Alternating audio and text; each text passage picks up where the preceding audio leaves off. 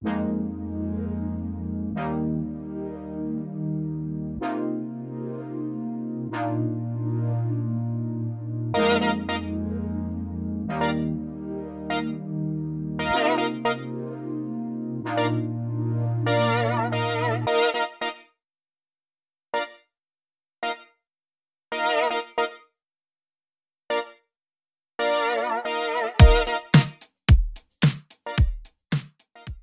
and welcome to TalkingHE. My name is Antony Vassant. In this episode we speak to Professor Paul Ashwin, Professor of Higher Education and Educational Research at the University of Lancaster and Deputy Director of the Centre for Global Higher Education, a research partnership of 15 UK and international universities funded by the Economic and Social Research Council. We discuss how curricula in higher education can be designed to help students transform their understanding of themselves and the world around them. We also touch upon the balance between teaching and research, the role policy plays in the modern university, and 3 suggestions for Vice Chancellors listening. We hope you enjoy this episode. Hi, so I'm Paul Ashwin. I'm a Professor of Higher Education at Lancaster University. I'm also Head of the Department of Education Research, and I'm also a Deputy Director of the ESRC and Research England funded Centre for Global Higher Education.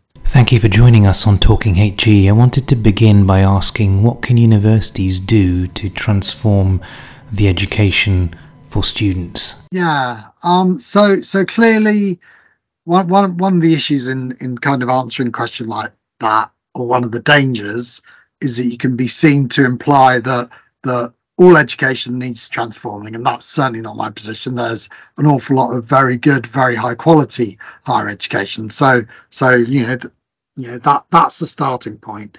The quality of education across the sector is mixed, and to a certain extent it always will be.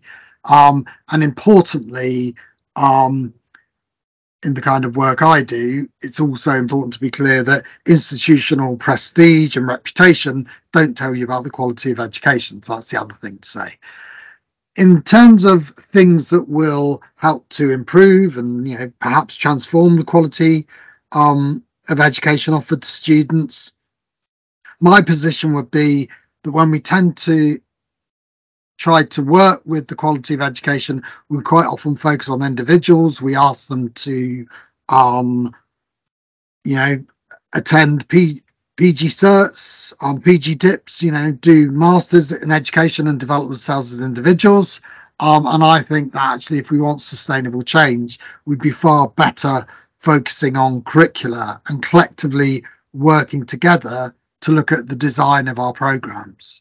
And in looking at the design of those programs, really thinking about how our curricula are designed for the particular students who will study them, who those students really are, not who they were 10 years ago, not who we wish they were, but actually who are the students studying our program, and how do we take account of that and what they know and their previous experiences to bring them into contact with knowledge that we know is powerful, and really having a sense of what we think the knowledge will do for those students and how it will help them to transform themselves and transform the world through their engagement with their knowledge. And if we don't think that knowledge is important and powerful, then why is it part of our curriculum? Why is it that happens to be part of our course? And for some people that will be because professional bodies insist it's there, certain standards insist it's there, but I still think there's choices about the ways in which we meet those standards and the way in which we design our programs in order to do that. And then the final element would be, who do we think our students will become through engagement with that knowledge? What's it going to allow them to do in the world? And I think this is probably the aspect where for most universities we're kind of less clear about what our students will do in the world after they graduate. We kind of have a sense of famous alumni who we like to use in brochures and advertising. We have a general sense, and to some extent we say, well, we don't want to set limits on what our graduates will do, so we're not going to say what we think they're going to end up doing. My view is that as educators, we need to have a sense of where this knowledge will take students and what it will allow them to do, not to set limits on what they can achieve. Clearly, there's loads of other things they might achieve, but where we think it will take them in the world.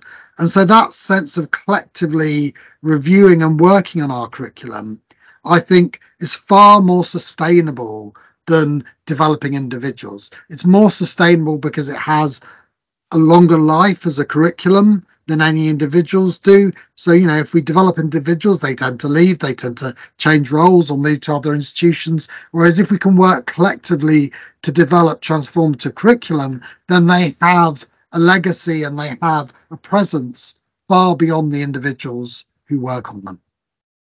That's really interesting, and I say that a lot to academics I've worked with over the years. How do you think institutions can create the enabling environment to do that kind of transformative curricular work?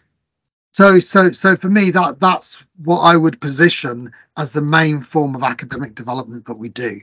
I would say, okay, clearly when people enter teaching in higher education for the first time, we need to do some work with them to help to support them through that process. But then in terms of institutional development, I would be really focusing on that. And rather than what we tend to do is we tend to develop bureaucratic answers to educational questions. And that generally involves the development of a form.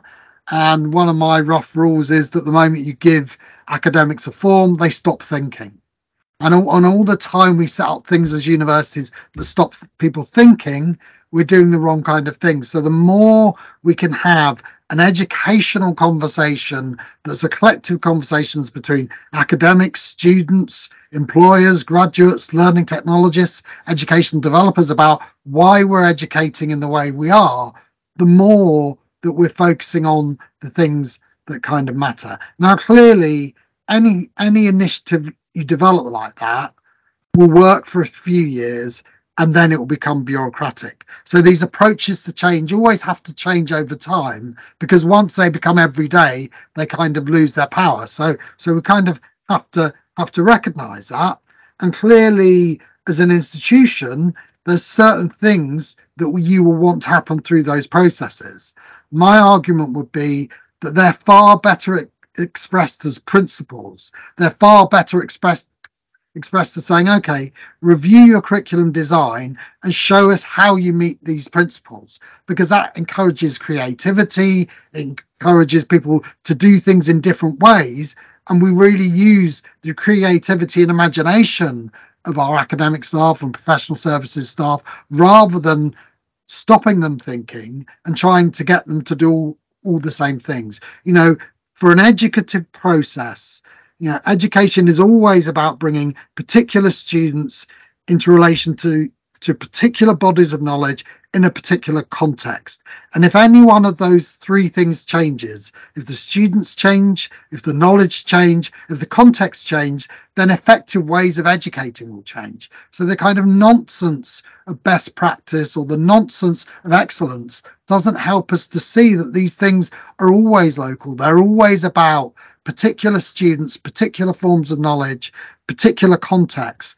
And the way in which we can express that is through principles. So, the work over 70 years of educational research in many different countries, looking at what does a high quality higher education look like. Those principles are broadly the same, but what they look like for different students in different contexts and for different bodies of knowledge is different. So as an institution, it's far better to think about the principles rather than getting into kind of best practice and trying to stipulate what the practices should be. What we want to do is to ask programs to show how their educational practices align with important principles that have been discussed and agreed throughout the institution.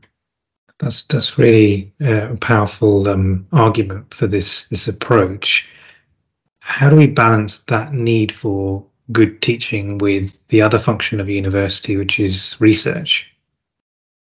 Yeah, so again, my kind of slightly vague answer is that it kind of depends on the institution you're in, the setting you're in. The other thing for me is we partly balance it by focusing focusing on knowledge.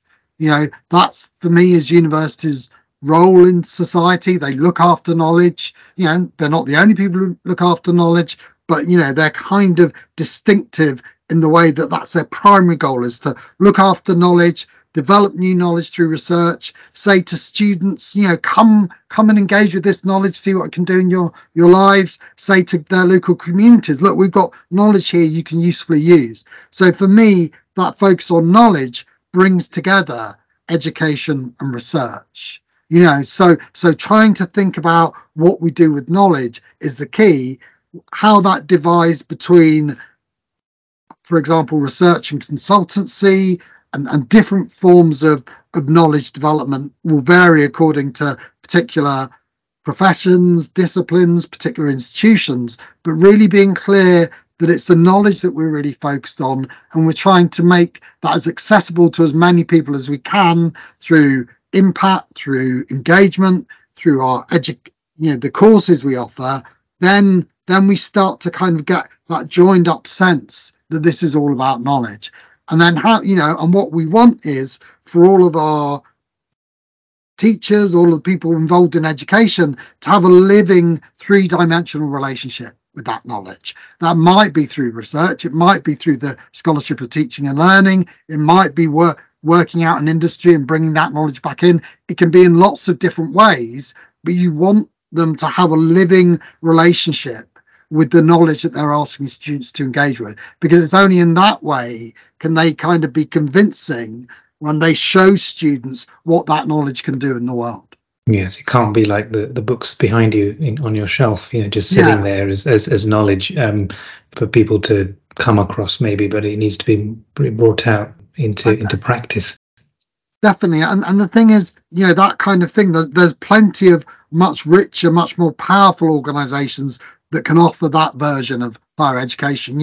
Pearson, Amazon, they're all ready to kind of offer a version of higher education that isn't about that living relationship with knowledge. If universities are going to thrive in that situation, we need to play to our strengths. And our strengths are these living relationships with knowledge that we can invite students into. That's where our strengths lie. And I think, as a sector, we really have to play to our strengths and recognize that those strengths give us power, but they also give us certain responsibilities that we have to live up to. What role does policy play in shaping the modern university? Well, it kind of, from my perspective, it kind of plays different kinds of roles. So there's kind of policies as in actual texts of policies that lead to example for the creation of the Office for Students.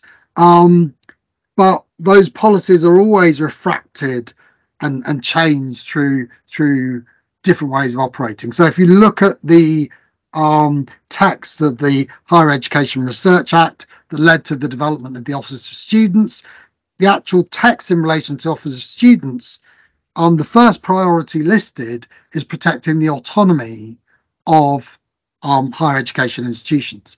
In the way that the Office for Students have interpreted their role, they've done it very much in terms of the interests of students.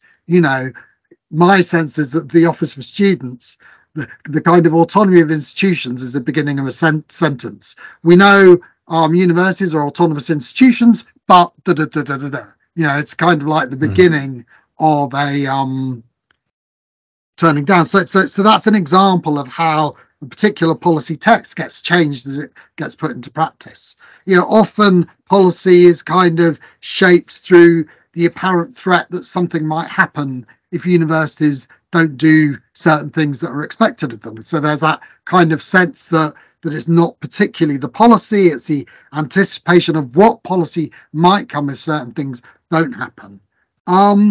So for me, we probably slightly overestimate the impact of policy to some degree, because it's always a text that's always open to versions of reinterpretations and thinking through. And in another way, my sense is that universities have kind of been too keen to sign up to policies. So for example, if we look at the employability agenda, universities, over many years, their position in relation to that has been a version of, well, if you give us the money, we can do that. And my sense is actually it will be far more powerful to say, well, look, these are the things we do as universities. This is the education we can offer. There's some things that the policy is looking for that we can do really well, but actually there's some other things that actually you might be better talking to FE colleges about. You might be better talking to third sector organisations about. And actually, if universities were kind of a bit more humble about what they can do and what they can't do, and a bit clearer about the limits of what the kind of education and knowledge that the education and knowledge that universities develop, what its limits are, what it can do and what it can't do, I think the higher education sector would be far more convincing than this kind of, oh, well, if funding allows, then we can definitely do it. But actually, there's some things, I'm a massive advocate and fan of higher education. It can do some amazing things, but I also started my career in further education, and what further education does is different. And kind of universities tend to be such noisy organizations that they want to dominate any conversation they're in. Not always, but quite often if they work with local communities, it's about an act of largesse in which they tell their local communities how lucky they are to have them, rather than being an equal partner in a conversation and accepting that we have some knowledge, but other people have other forms of knowledge. So for me, that discussion with policy would be far more equal if universities recognise the limits of what they can do. And I can understand that part of the fear around that is that you might not be in a good faith conversation, that what you say may be used against you, and so there's a kind of hedging and not being straightforward because you're worried. But actually, we're disciplined by knowledge, or we should be disciplined by the knowledge we engage, that we engage with in higher education, and we need to accept the responsibility that gives us in being stewards of that knowledge and setting limits on what we think that knowledge can do and can't do. We can't do everything everywhere all at once, as the multiple Oscar-winning film goes. It's Oscar Day for those listeners who are listening to this. I wanted to kind of end on this question of, what would you say to senior leaders what would be your 3 suggestions for senior leaders listening to this podcast today about higher education? Yeah, so I think my 3 things are going to kind of sound naive. And I think one of the things that is important to be clear about is that I know they sound naive, and I'm saying them anyway because I think they're incredibly important. So the first thing is that sense of recognizing the importance of knowledge in all that we do, and recognizing that knowledge shapes where we are as higher education institutions, as universities, and that different forms of knowledge move us in different directions. So that's kind of the first kind of thing, is to, we're a knowledge centered sector, and we have to recognize the way in which that commitment to knowledge shapes what we do and sets limits on what we do. Related to that is that, we're also have remarkable autonomy as social institutions, and that autonomy brings us a real responsibility to say what we do with that autonomy, and to be really clear that autonomy gives us a responsibility to do things with and for society. So what are we doing with that autonomy? What use are we making of that autonomy? So that autonomy is the opening up of a conversation rather than a closing down. So rather than saying to communities and to policymakers, no, we're autonomous and therefore we're not discussing that. Actually, autonomy is about the opening up of a conversation. Yes, we're autonomous. That gives us responsibilities, and we're willing to discuss with you how we engage with those responsibilities. And then the further and final thing in my most naive comment, I'd bring them together and just say, so an example of the things I think we've really got to address in higher education are the nonsense that we talk about higher education rankings. So the reason that comes together for me is we're organisations committed to knowledge. We're looking after knowledge for society. We know that the purported knowledge offered by higher education rankings is nonsense. We know it doesn't really say anything meaningful. And yet, as universities, we celebrate our achievement in these rankings as if there's something meaningful.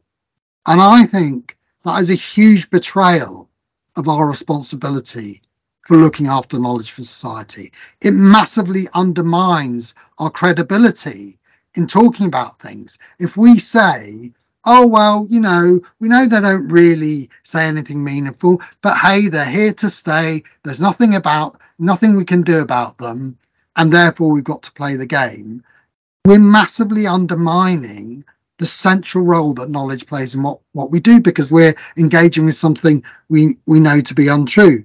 And in the book you mentioned, Transforming University Education, a manifesto, I kind of use George Orwell's notion of doublethink that he uses in 1984 to illustrate this kind of position that universities have university rankings. So doublethink is the power of holding two contradictory beliefs in one's mind simultaneously and accepting both of them. And that's what universities do with the university rankings. And one of the things that's really interesting for me reading 1984 is that Orwell goes on to talk about doublethink, to describe it in these terms, to tell deliberate lies while genuinely believing in them, to forget any fact that has become inconvenient, and then, when it becomes necessary again, to draw it back from oblivion for just so long as it is needed, to deny the existence of object reality and all the while take account of the objective reality which one denies. And for me, that's just what universities do with the university rankings. And it's a shame, shame on us as a sector for doing this, because it's misleading students, it's misleading policymakers. We know that the university rankings, I'm talking particularly about university rankings that talk about the quality of education. We know that it doesn't tell us about the quality of education. There's plenty of research that says that, and yet we behave as if it does. And so that would be my third, final, and as I've said, I'm aware of, incredibly naive thing to say to university leaders. Think again about university rankings. Stop using them. Stop celebrating your achievements in them, because you know those achievements are meaningless. Thank you to Professor Paul Ashwin for his time. If you have any comments or queries about this episode or any of the other episodes, please tweet us at TalkingHE Pod or email santanu@santanuvasant.com. Thanks for listening. Until next time, I've been Santanu Vasant, and this has been Talking HE.